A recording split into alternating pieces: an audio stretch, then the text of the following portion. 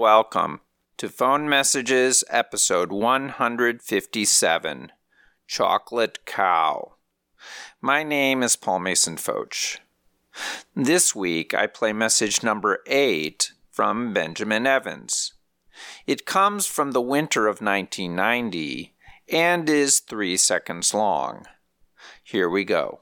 How now, Chocolate Cow? Chocolate Cow. I mean, I assume it's like the Chocolate Cow drink, like a Yoo-hoo. Would you ever buy it when you were a kid? I loved all that kind of stuff because I always had a sweet tooth. Did you have a lot of cavities? Yeah.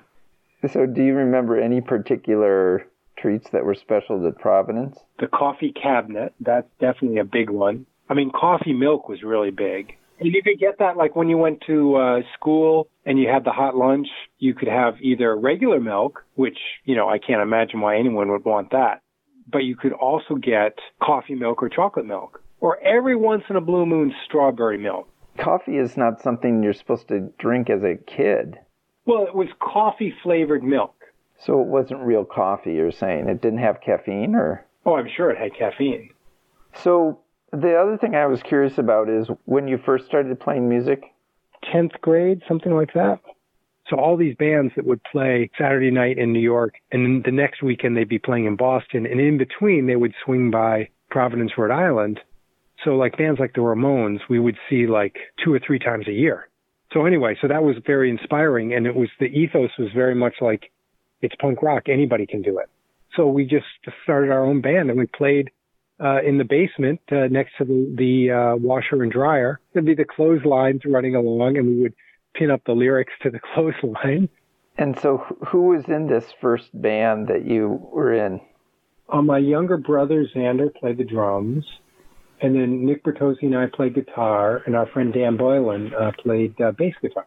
And did you write your own songs, or? Oh, yeah. So that was like the most fun part. Who was the singer? Well, it was very much this kind of like punk ethos. So there wasn't really much singing going on. It was much more, screaming. What did you call yourselves? And we would mostly play, like our friends' parties. So we didn't really need a name. And so you played in this group for the rest of your high school? That kind of formation was, in flux, and we had different people. And by senior year of high school, I had another band that was called Crash, and that had Elizabeth Sharp on drums and Monique Schubert on bass. And that was more of like a band that we had a name, and we went to, my uncle had a recording studio in Massachusetts. We went up there and recorded like a demo tape. And Sharp was from D.C., and she took that demo tape and got us a gig at DC Space. But Monique couldn't come down, and so Sharp's friend Vasi Jorni played bass. And we opened for a group called Unrest, and it was a lot of fun. Did you play any other clubs or anything? One time we played, I think this was I think it was called The Rocket at the time. We played a show there. There was like nobody there, but we just had fun. And then afterwards, the next band was this band Small Factory. They were like pretty well-known band at the time. They were putting out records and stuff. And they were loading in. They were like, "Oh, you guys were the opening band? Oh, if we'd known it was you, we would have checked it out, They were just like, oh, random band name, Crash, which was the name of the band because Monique really loved this band Crash from England, and I really loved The Clash. So the name of the band was Crash. How did you meet the other band members? Well, Elizabeth Sharp, or she just went by the last name Sharp, she came to Providence, Rhode Island to do like a summer program at Brown University. And my friend Yannick Kalicki was doing the same summer program. And every summer we would drive up to Vermont to the Bread and Puppet Theater Festival. And so when we went there, Yannick brought Sharp along with him, and that's how I met her. We just started talking about music, and we were into all the same bands, And then Monique Schubert was a friend of mine from high school, and she played bass. And again, she was just like into the same music, and that was enough. Once again, our man from Providence provides several sweets for us to sample. Let's begin with Chocolate Cow.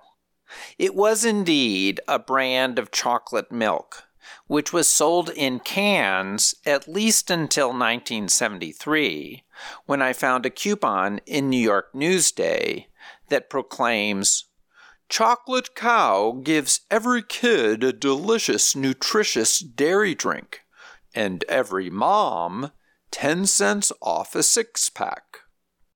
Now, as for coffee milk, which is the official drink of Rhode Island, a 1990 article from the Providence Journal notes the strange love the ocean state has for coffee flavor.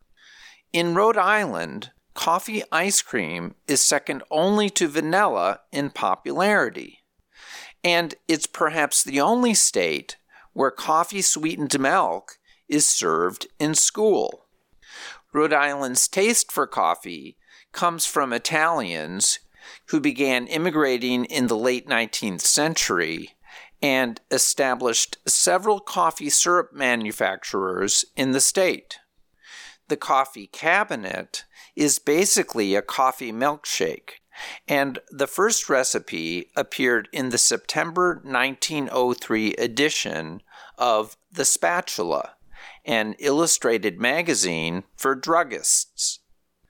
It calls for coffee syrup, egg, plain cream, ice cream, and shaved ice. Although the treat is associated with Rhode Island, the first mention I could find of the drink comes from the Mansfield, Ohio News. A May 1903 ad for Lucas and Brothers Druggists lists coffee cabinet along with pineapple cobbler, champagne mist, and buffalo sundae as choices to be found at their fountain. Shifting from sweet drinks to sweet sounds, the club DC Space, where Ben's band Crash played, was a legendary venue that opened in 1977 at 7th and E Streets Northwest. It hosted poetry readings, videos, performance artists, and musicians ranging from Sun Ra to John Cage, in addition to hundreds of local bands.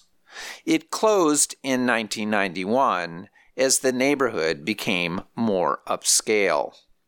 Unrest, the group that played after Ben's band, performed multiple times at the club, but I could not find the date that Crash opened for them.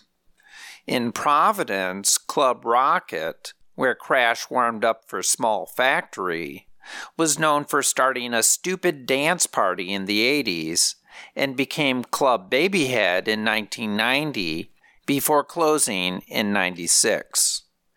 As for the other members of Crash, both continued their artistic pursuits in different ways. Drummer Elizabeth Sharp formed the band New Radiant Storm King at Hampshire College and went on to produce several albums under the name Ill Ease. Bassist Monique Schubert received an MFA in painting from UNC Chapel Hill and incorporates art and music into her practice as an acclaimed New York City yoga instructor.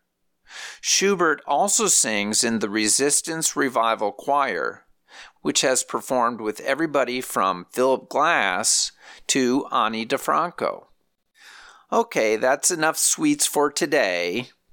If you want to send me chocolates, go to pfoch.com. That's pfotsch.com. Many thanks to Ben for sharing his confections. And thank you for listening. Talk to you next week.